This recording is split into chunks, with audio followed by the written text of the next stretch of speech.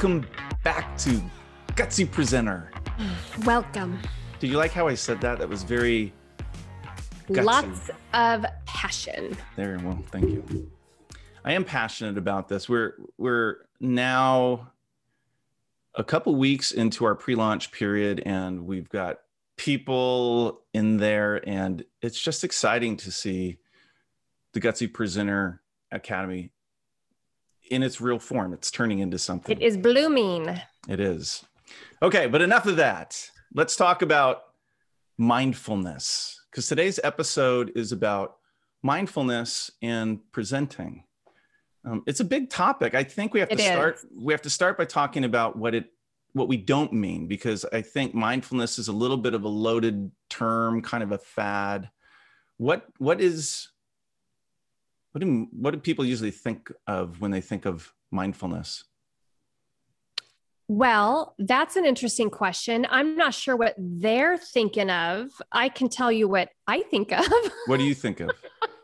Mindfulness in regards to presenting is to remain present. You are remaining present in that moment.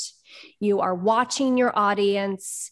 You are taking care of their needs versus not being mindfulness during a presentation, focused on everything you have to cover, jumping ahead, thinking ahead, and we're not present. Yeah. And I believe an audience can feel that from the presenter. Yeah, no, totally. I'm sorry, because I led you horribly. It's okay. I pivoted, Scott. I know how to pivot. Thank gosh. I appreciate that. You know, it's you had my back. I did a horrible job of setting you up, and then you did great work. I guess what I was getting at was, I think people think of meditation, like mindfulness is meditation or something, which it's not, because I mean, mindfulness has something. Well, not with presenting. It's not. Right. Yes. Well, and mindfulness meditation, I think, can be involved.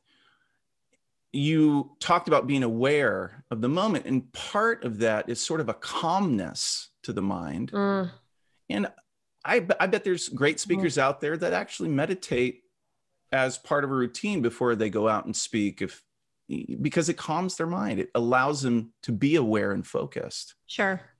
But what I loved about it is this idea of being in the moment, like being really present.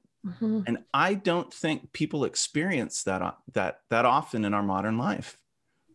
Well, especially if our nervousness and our anxiety is heightened because we need to give a presentation, it's very easy to slip out of the mindfulness mindset. Yeah. Well, and then take on top of that, the traditional approach, which says, do a write and recite kind of thing, where you've got all your content all nicely lined up. And then when you're presenting, you're actually in the past. People would say, I'm ahead of myself thinking, what's the next slide, or what do I want to say next? But I always say, but that's kind of putting you in the past, thinking about content you prepared 2 days before. And not taking care of your audience in that moment. Yeah. And what they need from you. Right. From the presentation. Exactly. Well, okay, here's a good example of this, is when a presenter is creating a monologue when they are presenting. Yeah. They start their presentation and they ramble through it. They talk, and there's zero acknowledgement of the audience, no engagement, no pulling them into the conversation. Yeah. There's no mindfulness. Yeah. I'm going to get really weird now.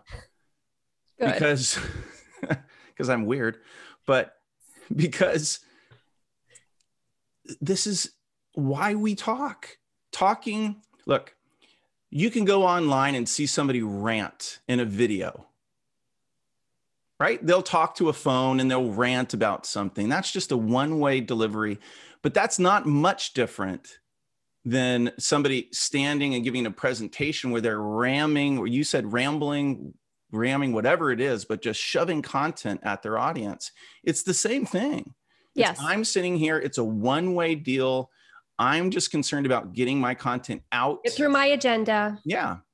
And the whole purpose of talking is to commune with people, to be in the same space, to let them affect you, to create this chemical reaction that you can only create when other people are alive with you, listening to you. And that's beautiful, because it means this idea that if I'm a speaker who does the same presentation over and over again, I get bored of it, right? Well, of course you do, if you think all you're going to do is go up there and deliver a recording of yourself. Okay, I have a question. Yes. Because there are different types of presentations that we give, and this skill set is going to look different for different types of presentations. If I'm giving a keynote and I'm on a stage and I have 200 people in my audience, engaging and pulling that audience into the conversation is going to look different than if I am presenting in a conference room with 10 people. Yep. Yeah. So when it's the smaller audience, it's much easier to call people by name, ask for their experience, their ideas. Now, when it's that larger space, more of a keynote or perhaps an all hands meeting, then to engage with the audience, what do you suggest? I love that question. It's such a good question.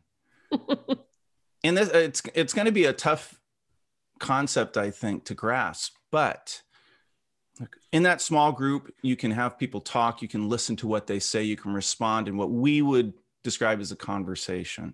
But I say, look, if you're on that TED stage and you're delivering an 18-minute talk and you have a beginning, a middle, and an end to get through, I get it.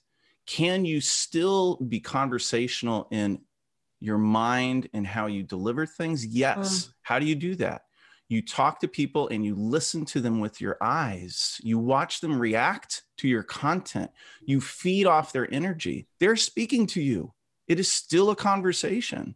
It's just not in the traditional sense that they're opening their mouth and making sounds. It is, I am so engaged with connecting with these folks that I'm going to deliver something that will only happen once, because they're going to affect me. In subtle ways, maybe, but they will still affect me. And then when it's a more intimate presentation, whether it's Zoom or in a conference room with a smaller amount of people, it's keep them engaged. Here's my favorite thing to do in that situation. Let your audience know at the very beginning of your presentation, I want to hear from you. I want to hear your thoughts and your ideas, because now you have introduced the expectation and you have given permission that you're going to pause during your presentation and you're going to pull them in to the conversation. Very powerful. They won't be surprised when you do it. Yeah. And I think something comes to mind about whether you're on the stage or whether you're in that smaller conference room. And that is, there'll be points where you'll want to stop and say, did that make sense? Was I clear? What's your reaction? What's your response to this? What can I help clarify? But I would tell people, look, maintain that spirit constantly, because there are so many answers coming from people by way of just slight shifts in their body, their facial expressions. Their eyes are glazing over. Yeah, right. You want to see bright eyes. If you want to see a great talk where there's somebody giving a great TED talk, but is listening all the time, look at Ben Zander's TED talk about classical music. Okay. And he walks up and he says, he literally points to guys, your eyes could light up the night. You know, he's talking about bright eyes. And I think if I were to leave our audience with a thought about mindfulness, it's this: look for bright eyes in your audience. Really, look for that. You're reminding me of that 80s song, Bright Eyes. Well, that's not what I wanted you to think about. I love that song. Oh, good. Well, I hope that... But what? Never mind. Yeah, now we're really off track. Great, Jen. Let me try that again. Take us back. Like when I mean it. When you're a great presenter, you get people, they respond to you. and you will see it in their eyes. And if you are present with them, yes, there's an exchange of energy. Yes. But you have to be mindful. You have to be in the moment. You can even see these bright eyes over Zoom. Yes. Over Zoom video. You can. That you can see it virtual or in person. That's right. For sure. That's okay. Right. We're going to wrap this up. Yes. Do you have any closing comments? That was my closing comment. Bright eyes. Bright eyes. I'm going to go play that song. Here now it's in my head. I can't get it. Yeah, okay. Next week, we are doing the gutsy guinea pig episode with Hamad Siddiqui. He is a LinkedIn expert coach. We can all use that. Yes. That means we're coaching a coach. Yes.